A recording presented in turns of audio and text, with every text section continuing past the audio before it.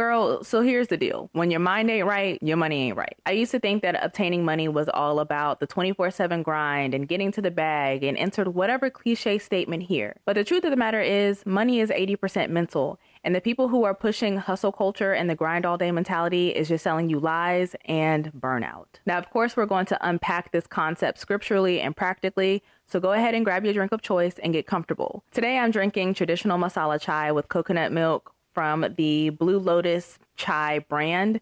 So far, I really love it because it actually has the pepper and the kick in it. All the brands that I've tasted so far, buying it from Starbucks or just trying different brands on Amazon, everybody likes to take the pepper out of it, which is absolutely wild to me because the pepper adds like a different layer of flavor. So that's what I'm drinking today. Now, today's conversation scripture is all around Romans 12. Do not conform to the pattern of this world, but be transformed by the renewing of your mind. Then you will be able to test and approve what God's will is, his good, pleasing, and perfect will. This verse speaks to the transformation that happens when your mind is renewed. It highlights the importance of not following the worldly patterns, but rather allowing your mind to be aligned with God's will. In the context of our conversation today, it suggests that a renewed mind can lead to a better understanding of God's plan, including financial stewardship and wisdom in handling your finances. Now, just to preface this conversation, I'm not saying that hard work is not going to be required on this journey, especially when it comes to your mindset around handling finances. However, I am saying that hard work only goes so far when you have the wrong mindset around finances. Also, of course, everyone's hard work looks different.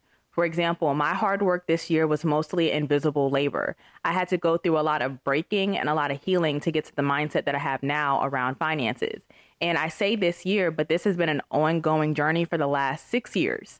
It just was amplified this past year. So just keep in mind that hard work looks different to a lot of people. So you're probably asking if faith can actually transform your finances, or if faith and finances really do go hand in hand. And the answer to both of these questions is yes. Everything is interconnected. And I spoke in part one of this conversation how in the Bible, there are over 2,300 verses that discuss money, one way, shape, or form. And it makes absolutely no sense to try to segment life and finance when everything touches each other. Also, when a lot of us start to deal with finance, we deal with finance from a scarcity mindset instead of an abundance mindset.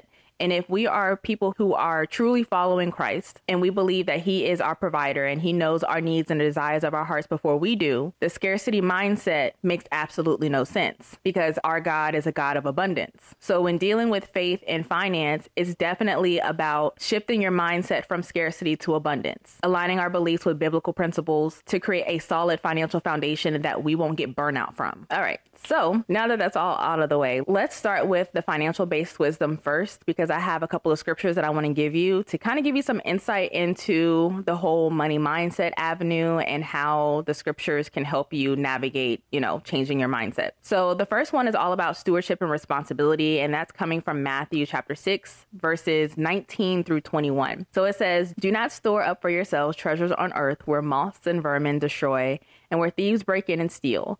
But store up yourselves treasures in heaven where moths and vermin do not destroy and where thieves do not break in and steal. For where your treasure is, there your heart will be also." This verse is emphasizing the importance of prioritizing spiritual wealth over physical possessions. But in that same breath, we're going to go down a little bit more in that chapter to Matthew 6:33.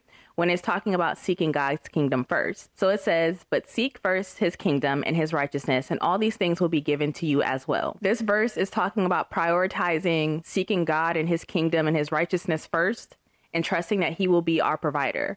Remember earlier when I was talking about how a lot of us handle finances from a scarcity mindset as if God is not a provider and that he doesn't want us to have an abundance of things that are good for us. That's pretty much what this chapter and what this verse is talking about.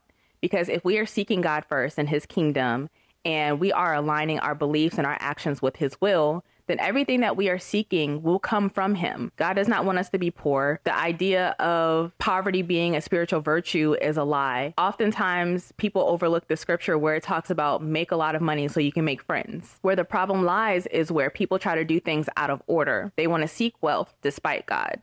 They want to seek abundance outside of God. They want to seek all of these things and material possessions outside of him. But then doing all that, we fall into the trap of 1 Timothy chapter 6, verses 6 through 10, where it's talking about contentment and greed. So it says, but godliness with contentment is great gain, for we brought nothing into the world and we can take nothing out of it. But if we have food and clothing, we will be content with that. Those who want to get rich fall into temptation and a trap, and into many foolish and harmful desires that plunge people into ruin and destruction. For the love of money is the root of all kinds of evil. This passage is emphasizing the importance of contentment and warns against the dangers of seeking money first and trying to grind all day for money and try to do any and everything you can to get wealthy, because oftentimes you fall into a trap of doing things that compromise your values and your morals. We look at robbing, stealing, killing, destroying just to get money. A lot of people are trying to gain wealth or their version of abundance at the expense of spiritual values. This is why it's important to be content with what you have, because when you are faithful over a little, you can be faithful over a lot. And you're proving to God that you can be a steward over the resources that he's providing you. God doesn't bless mess. So if you're over here talking about, well, I want to get rich, but you're not doing what you're supposed to do, your actions don't align with God's will or biblical scripture or anything like that, it's very difficult to be like, you know what, I'm going to give Alicia this $10,000 check out of the blue. Because normally every time you get extra money, instead of you putting it away, you start to splurge. Oh, I deserve this. I want to get my hair and nails done. I'm going to go on this trip, knowing that it would be a lot more beneficial for you to put that money into, let's say, maxing out your Roth IRA for the year, which is like $6,500. That still would leave you with $3,500. But a lot of people would blow that $10,000 in 5 minutes. Then the next passage I want to talk about when it comes to managing your faith and your finances is all about generosity and giving. This passage is coming from 2 Corinthians chapter 9, verses 6 through 7. Remember this, whoever sows sparingly will also reap sparingly, and whoever sows generously will also reap generously. Each of you should give what you have decided in your heart to give, not reluctantly or under compulsion, for God loves a cheerful giver. This passage is highlighting the principle of generosity and the joy of giving. Every time I hear this verse, I think of like this meme that was circling around the internet for a while. It was supposed to be an image of God talking to this little girl. She had a teddy bear and God was like, give it to me. And the girl was like, but I love it. But behind God's back was a much bigger teddy bear that he knew that she would love. And it's very difficult for you to be on the receiving end of abundance if you're constantly holding on to everything you have with dear life. It's very difficult for you to be on the receiving end when your fists are clutched like this, holding on to everything. But when you're able to give, it's easy for your hand to be filled again. And the scripture really speaks to me because I do believe that even if we don't have what we consider a lot, we have more than what other people have. And this is also bringing up another story of about a week and a half ago, I had to go to CVS, and on the way in, this man was trying to stop me. And I was like, you know what, sir, I am so sorry. I'm in a rush. I had 13 minutes to get what I needed to get from there and then go pick up my husband on the other side of town. And when I got into CVS, immediately felt like a prick in my spirit. And I tried to ignore it, tried to go to the pharmacy area. And of course, the line was long and the pharmacists don't move with any sense of urgency. So I was like, you know what, I gotta go. But when I walked out, something said, go find that man. Now, mind you, I was only in CVS for maybe 20 seconds. Came out, that man was gone. I circled around in the parking lot trying to find the guy, and I finally found him in like 2 parking lots over. He was on the phone with his mom. He was such a sweet man. He had a sweet disposition about himself. So I was like, I'm sorry, sir. I did not mean to cut you off. I was just in a rush. Did you need something? And he said, oh my gosh, you actually hunted me down. He said, you know what? I'm not trying to ask for money. I'm just hungry. I'm homeless. I'm on the phone with my mom and she's not in a position to give me anything. So I was going to give him a change from a 20 that I broke. I had like $8. And then as I'm giving him the $8, something said, no, he needs more. So I gave him some more money. That man was so excited just to be able to say, oh my gosh, you actually helped me. You hunted me down to help me. And now I can go get some food. And in the back seat, my cousin is like, oh my gosh, that's so nice. I want to be able to do something like that for people in the future. It's just when I spoke to my friend about what happened, she mentioned that it was like a divine appointment. Because as soon as I found him, the scripture that says to entertain strangers because unknowingly people have entertained angels popped into my mind. And there's no telling what type of impact that had on his life. There's no telling what kind of impact that had on my cousin's life or what that would do in my life later on down the road. But it's just one of those things where generosity and giving should be a cornerstone of your finances, because when you have that heart posture often, you make it a lot easier to receive abundance later on, I believe. And the last scripture that I want to talk about is talking about prudent planning and discipline when it comes to your finances. This is coming from Proverbs 21:5. The plans of the diligent lead to profits as surely as haste leads to poverty. This Proverbs is emphasizing the importance of diligence, wise planning, and cautiousness when it comes to handling finances. Many times when I speak to a new client or a potential new client, I often ask them, so how do you plan out your finances? And oftentimes it leads to a conversation of, I'm kind of just winging it. And I realize that a lot of us just kind of let life happen to us because there's so much going on and there's so much distracting us from what it is that's really important in our daily lives. Once you get into the habit of being intentional and planning your finances, you start to realize that money isn't as restrictive as you think it is. Your mindset starts to change a little bit more. It's like, yes, I have this budget. I have, these bills that are due, but I still get to do X, Y, and Z. You understand where your money is flowing to and from. You understand what you need to make changes for. And you often take a pause when you know that money is coming, because you start to actually plan properly instead of spending money before you get it. You know the saying that our parents and grandparents used to say, look at her, that money's burning a hole in her pocket. And before the money gets into your pocket, you're already thinking about all the ways that you can spend that money instead of waiting to receive it and then planning it properly so you can be a steward over what you've been given. One thing I've learned in my 14 years in finance is not as black and white as many people like to say it is. There are so many moving parts when it comes to finance because it touches everything in our lives. And when we have this mindset that we need to segment parts of our life, it's really putting a lot of us in worst case scenarios. When I started moving away from the traditional ideals of finance and started looking at the bigger picture, taking a holistic approach and incorporating faith into finance, I realized that a lot of the troubles that I had early on was because I wasn't handling my money biblically or being a good steward as the Bible said that I should be instead of what the world says I should be doing. Also, being able to incorporate faith into my everyday life and into my finances, not only has it allowed me to get closer to God and start to become the woman, wife, future mom, and everything else in between that I need to be, it allowed me to place God at the forefront of my life again, and it made things a lot easier.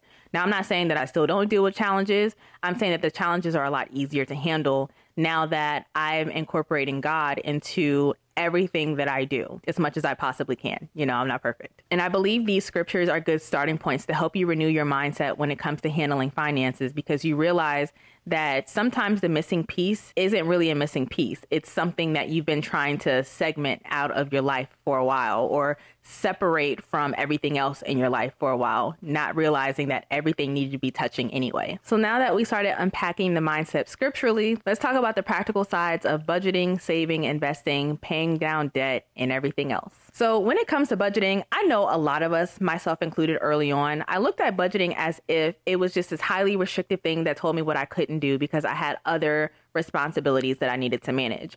And let a lot of the finance coaches, experts, talking heads tell it that your budget is really supposed to tell you where your money is going, and that's it. You're not supposed to worry about, extra expenses outside of your mandatory expenses, especially if you have debt. And it just fostered this culture and idea around budgeting in finance as if you don't get to enjoy life until you handle all of your responsibilities, and then you get to look at enjoying life eventually.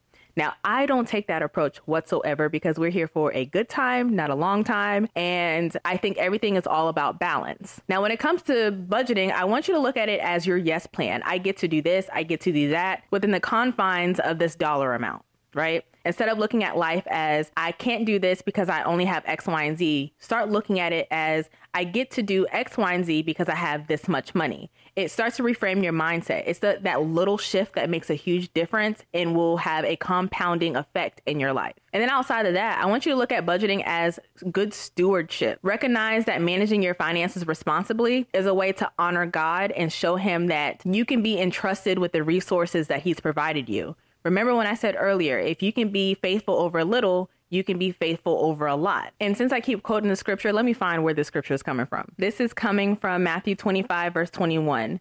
His Lord said to him, "Well done, good and faithful servant. You were faithful over a few things. I will make you a ruler of many things. Enter into the joy of your Lord." Now, this scripture is actually coming from the parable of talents, where a master went off and he gave his servants a certain number of gifts based off of their skills and talents. And the last servant that he gave something to, he only gave one gift. Then when the master came back from wherever he was going, he asked the servants what they did with the talents. The first servant, who was given 5 talents, gained another 5. The second servant, who I believe had 3 talents, he gained another 2. But then the last servant, he didn't multiply anything. In fact, he was afraid and he hid that talent. And he pretty much told the servant that hid his talent that you weren't a good steward over what I gave you. You could have at least invested what I've given you, and I could have had what I made plus interest. So because the other servants were good stewards over what the master has given them, the master gave them more. And the servant who hid what he was supposed to multiply, he was cast out into outer darkness because he was an unprofitable servant. This is why it's very important for you to be a good steward over the resources that the Lord has given you, so that you can prove yourself. So you can move from having that scarcity mindset to the abundance mindset, because you're seeing the fruits of your labor through God. Then when it comes to your budget, you have to include tithing. Tithing is giving a portion back of what God has given you so his kingdom can expand, pretty much. And tithing is setting 10% aside off the top, not from the rest after you pay your bills and had fun and did whatever else you needed to do. Again, it's that being a good steward, being faithful over a little so you can be faithful over a lot one day. Now, if you're someone who's like me, who does not go to a physical church, what I do is I set aside of any money that I have for giving back to homeless people, or when I make a sale in my business, I put money into what I call the mom fund. That is something that I have set aside specifically. It's not, a nonprofit or anything like that. I have a fund specifically for if a woman reaches out to me and they are in need and that fund has been funded. If they say, hey, I am short X amount of dollars on my light bill and I have a disconnection notice. Hey, my son is trying to play AAU and I can't afford the fees. Hey, I have to go to the doctor's office and my deductible is X amount of dollars. Can you help? Again, if that fund is funded, that is what that money is set aside for. To me, those are my tithes. So whether or not you go to church, you can still set something aside that can help further God's kingdom and his people. The next part of your budget is, of course, your needs versus your wants, understanding them. So people have this mindset that when you aren't where you want to be financially, you have no business trying to have fun or think about entertainment. I do not believe in that whatsoever. I do believe in a healthy balance, because life is hard enough, and trying to put those ridiculous restrictions on yourself is torture, in my opinion. So first off, you need to differentiate what is a need versus what is a want. You're going to want to prioritize essential expenses and allocate funds towards those needs before considering discretionary spending. When it comes to budgeting, I like putting things in buckets, kind of using the zero-based budgeting method. Now, I'm not going to give you any percentages of how much money is supposed to go in each bucket, because things are really expensive right now. People's budgets are all over the place. You just need to understand where your money is going based off these buckets. So you have your mandatory expenses, things like roof over your head, clothes on your back, food on the table, your minimum payments for your creditors, right? Then you have saving and investing, extra debt repayment. For people who are trying to pay off debt, I have people put money aside into this bucket so they can put extra money towards their principal payments to help them save more money in the long run and save time paying off this debt. Then you have fun, and then you have your tithes. Now, your tithes and contributions, again, are coming off the top, but those are 5 buckets for your budget. Again, however much you put in each bucket is completely up to you and your circumstances, but at least it gives you an idea of how to manage your finances and how to allocate your funds. Next practical tip is talking about your savings. The first thing that you're going to want to have when it comes to your savings is an emergency fund. This is you setting aside money for unexpected expenses and legitimate emergencies, like you're driving down a highway and your tire just blew. Tires ain't cheap. Setting money aside for seasons of famine and just emergencies is a practice that's aligning with being prepared and responsible. That's coming from Proverbs 21:20. Then you're going to want to set aside, funds for long-term goals, whether that is a down payment for a car or a house, setting aside money for your education or your children's education, any vacations that you plan on taking, and of course, your retirement. Planning and saving for the future demonstrates your foresight and your responsibility. Then we have investing. Now, when it comes to investing, especially if we are incorporating faith-based principles, we need to talk about ethical investing. You're going to want to consider investing in assets and ventures that align with faith-based values. You're going to want to invest in things that don't conflict with your moral and ethical beliefs. So if you're someone who believes in environmentally sustainable practices, you're more than likely not going to invest in companies like Tesla, who just had a story about dumping radioactive waste in the Congo. If you are against child labor, you're more than likely going to avoid investing again in companies like Tesla and Apple, who's currently going through it in the Congo right now as well. I know most of the financial experts in this space, when they are talking about giving you companies to invest in, those are two of the companies that they often talk about because they do have a high profitability. They are a great investment in terms of money that you can make. But if it's not aligning with your ethical values and your principles and your faith-based principles, you're not going to want to invest in these companies. Now, you're probably like, okay, well, what the heck am I supposed to invest in then? Because every company has something going on about them. Listen, that's true. Nobody is perfect. No company, nothing. However, there are socially responsible investment funds that will align more with your values. And the good thing about socially responsible investment funds are that they actually are great performing investments as well. It's just not something that's wildly spoken about because they're not like the traditional companies that most of us are used to talking about and learning about on a daily basis. You're going to want to focus on diversification. This is allowing you to spread your investments across multiple assets so you can reduce your risk. The principle of diversification reflects wisdom and financial stewardship. You can find more about this biblical principle in Ecclesiastes chapter 11, verse 2. The next, you're going to want to avoid excessive amounts of debt as much as you possibly can. Of course, when it comes to buying a brand new car, a house, you're going to need loans. Oftentimes, if you're going to be looking into higher education, if you don't have a 529 plan or any other money set aside, you're going to be looking at student loans. But even with the debt that you acquire, you're going to want to minimize the amount of debt that you have, right? So for example, when we bought this house, was it our dream house? Absolutely not.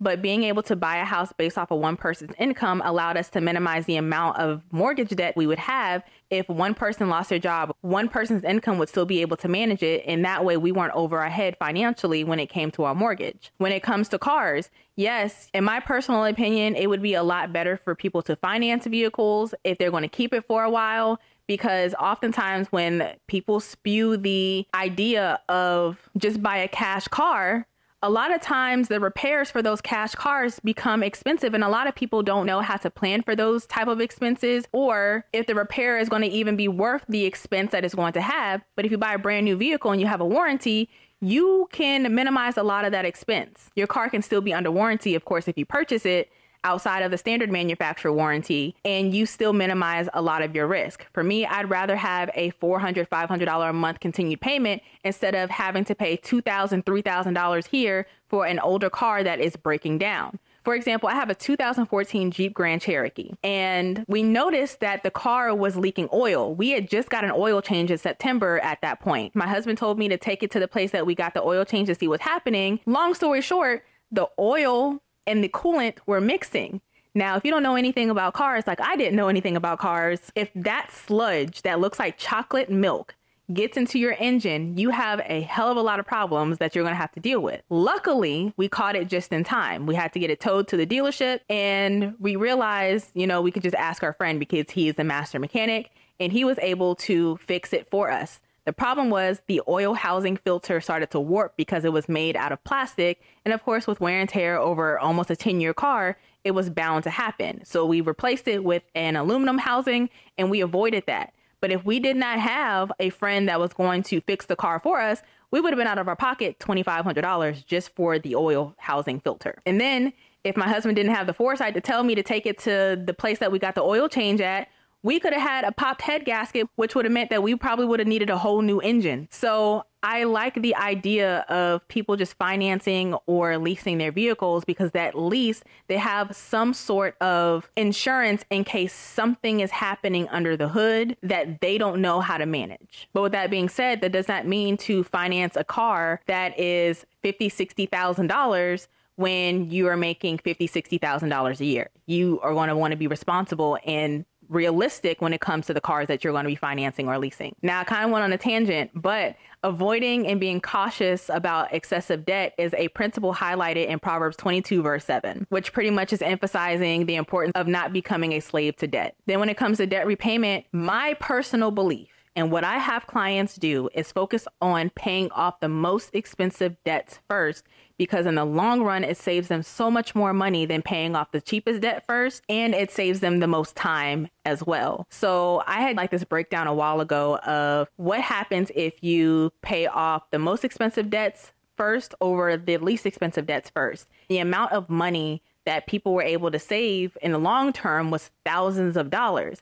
I understand the mindset around paying off the cheapest debt first because you get the short-term reward of seeing those numbers dwindle quickly, as if you're like paying off $1,000 credit card and you see that balance at zero. Whereas if you're paying off your $10,000 credit card and you put $1,000 towards it, you're not seeing the balance decrease as quickly as you would have with a smaller amount. But again, it's all about understanding the reward system on the back end. Is it saving you thousands of dollars in the long term and not focusing on the short term benefits? Then the next practical step I want to talk to you about when it comes to managing your finances are periodic reviews. A lot of us are winging our finances on a daily basis. We can't tell people what the health of our finances are really because we don't sit down and look at our finances the way that we should. Oftentimes, I recommend people do a money date, whether that's every Thursday, a random day of the week, whatever you're comfortable with, at least monthly though, right? Because you want to make sure that you are going down the right path and you are able to make any necessary changes and updates if your circumstances have changed. You also want to make sure that your actions are in alignment with what your actual plans are. And then last, but certainly not least, when it comes to practical tips, is seeking guidance. Listen here, okay? We are not meant to be islands. We're not meant to know everything. There are people who have certain gifts that can help you with what you need in different areas of your life.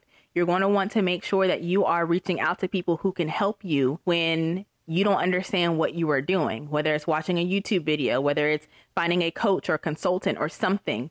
But you can't keep trying to wing it and wonder why things aren't working out when you don't have the expertise to manage it. If you're going to be reaching out to a coach or a consultant, you want to make sure that you vet them. You're going to want to make sure that you find someone who respects your values, your goals, what your definition of success is, and help you make sure that you are aligning your financial goals and your financial strategies with faith-based principles if that's something important to you. Because again, most of everybody talks about how finance is black and white and they don't look at the whole picture. But again, because life is so messy, finance isn't just black and white. The path that we took to get to the point of handling our finances was colorful, bright, and messy. So to relegate finance to just numbers in black and white is doing people a huge disservice. Now, speaking of which, I'm actually enrolling clients into my Wealth Starts Here Accelerator, which is a 10-week group coaching program designed to help women integrate their faith in everyday life into finance so they can become the woman, wife, mom, and everything else in between that they can be, by helping them create a personalized wealth building system that encompasses the things that are important to them and their principles. If you're someone who is interested in learning about the accelerator, I'll have the link in the description box as well as in the pinned comment down below. And also, y'all are hearing it here first, I'm actually taking on one-on-one clients within that program as well starting next year also. Now, integrating all of these practical tips into your financial planning allows you to manage your money in accordance to the faith-based principles that you are trying to incorporate into your everyday life. It's emphasizing responsible stewardship, prioritizing essentials, giving back, and making ethical and mindful financial decisions. Now, because this episode is all about mindset and how you look at finance, we got to talk about breaking the taboo of finance and faith, okay? Because there are a lot of misconceptions, and those misconceptions are holding a lot of people back. Now let's talk about my not so favorite one, because I can't tell you how many times when I was active on Instagram, how many DMs I got per week telling me how money is evil. Again, people are always quoting that scripture wrong, and it me off so bad, okay?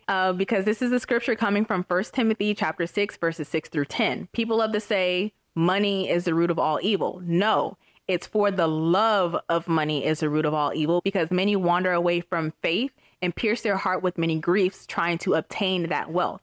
And when it says many griefs, it's talking about people who will do anything despite their spiritual values, their morals, or anything else. They will do it. Again, we have robberies, killing, stealing, things like that, right? That, of course, are not of God or biblical principles. God knows, and he knew that finance was going to be very important to our daily lives. That's why there are over 2,300 verses in the Bible that discuss how to handle money, so you can be a good steward over the resources that he is providing. And let's just keep it all the way real. First of all, money is an inanimate object, whether it's paper or digital, based off of where we're going in life right now. That inanimate object can't do anything that you don't tell it to do. The idea of money being inherently good or bad is false. It's all about intentions and what you do with it. Then we have to talk about the prosperity gospel misinterpretation. Look, oh my gosh. Some teachings within the prosperity gospel suggest that material possessions or wealth is a sign of God's favor or faithfulness in your life.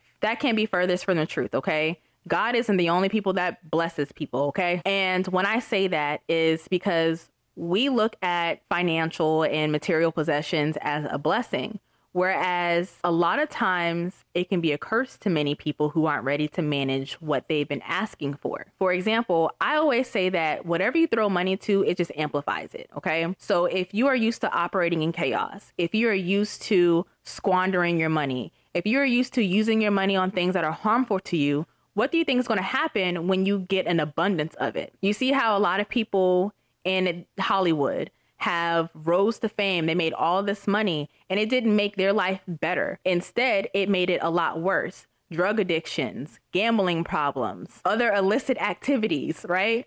And it essentially ruined their life and careers. On the outside, initially, it looked like a blessing, but in their life, it was actually a curse. So we have to be very mindful of people who are always prosperity teaching. And the idea that your wealth, abundance, and material possessions is a sign of God's favor and faithfulness over your life also leads people to believing that their walk with faith is going to guarantee that they're going to be wealthy. Listen, I'm just going to say it. Not everybody's meant to be wealthy, because if everyone was meant to be wealthy, there would be no such thing as wealth. At least if we're talking from the financial aspect. Like, this perspective overlooks the complexities and nuance of life and the spiritual nature of blessings beyond physical possessions. So please be very mindful of people on the internet who are always talking about the blessings are coming, the wealth is coming. God said you're going to have X amount of money in your bank account by the end of January 31st. Be very mindful of that, because there are many people who fall for that because they have an itching ear to hear the things that they want to hear instead of what they need to hear. Then on the opposite end of the spectrum, a lot of people have this idea that poverty is a spiritual virtue. Again, God does not want us to be poor.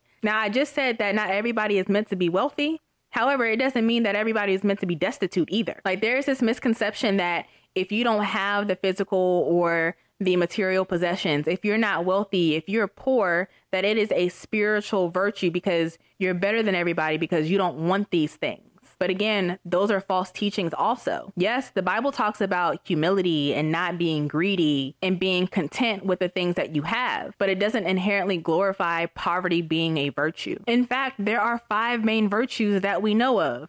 And you can find these in Colossians chapter 3, verses 12 through 14. Therefore, as the elect of God, holy and beloved, put on tender mercies, kindness, humility, meekness, and long suffering. I ain't read nothing that said poverty. So until someone can show me scripturally that poverty is a spiritual virtue, I'm going to say it's a lie. Ooh, Lord. Then the next taboo is ignoring financial responsibility under the guise of having faith. Okay, some people lean into the idea of faith without taking practical steps. They believe that if they solely rely on prayer and faith, that everything will just work out. The financial issues would just go away, while neglecting the need for wise financial planning and decision making. Now listen here, I'm not saying our God is not one to fulfill miracles, but I'm also saying that God has given us the tools and the resources to find the things that we need. Let's say, for example, a lot of people will pray for a cake, right? Now God would give us the water, the flour, the eggs, the oil, the icing, the spices if it needs to go into the cake, the baking powder, the oven. He'll give us all those things so we can make the cake. He's always providing us the tools necessary for us to reach what we need to have. But oftentimes people are relying that a miracle is going to fall from the sky and all they have to do is just pray. One thing that steered me away from church for a while is always hearing that, you know, sister so-and-so is sick,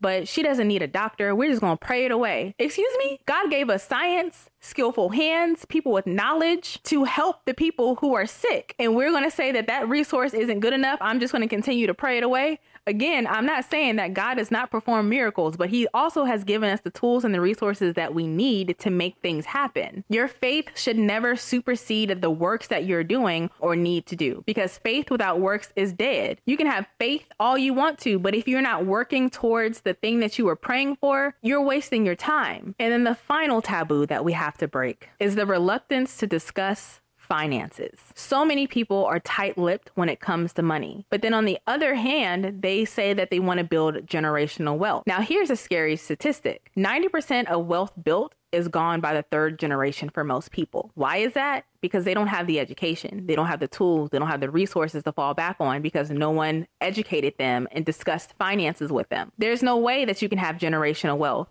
if you're not going to talk about this resource that touches everything in our lives. Too many people, including myself a while back, thought that faith and finance needed to be separated, when that is not true at all. The avoidance of having these conversations can put a hindrance on opportunities for learning and supporting each other and making informed financial decisions for our families and our communities. Now, addressing these misconceptions requires understanding the nuanced relationship between faith and finances. It's important to recognize that money isn't inherently good or bad, but it's all about your intentions with it. Also, integrating faith and finances is all about responsible stewardship, ethical decision-making, generosity, and aligning our practices with biblical beliefs. Having open conversations and seeking guidance that integrates financial wisdom can help dispel a lot of the misconceptions that we have around faith and finance and foster a healthier understanding of the relationship between the two. Now, we discussed some scriptures, practical tips, and misconceptions when it comes to the way that you view money, right? Because again, if your mind ain't right, your finances ain't gonna be right either, okay? From biblical wisdom to budgeting to breaking taboos, it's about aligning beliefs with responsible stewardship. Now, let's keep the conversation going. I want to hear from you, okay? Drop any questions, comments, thoughts that you have about today's conversation. I really want to help you go into 2024 with the right mindset around handling finances because, again, money is 80% mental, 20% action. Now, stay tuned for part 3 of this conversation, when we're pretty much talking about from being scared of success to being financially unstoppable in 2024. The next conversation, we're going to be talking about redefining what success actually looks to us on our terms. So until next time, I'll talk to you later. Bye.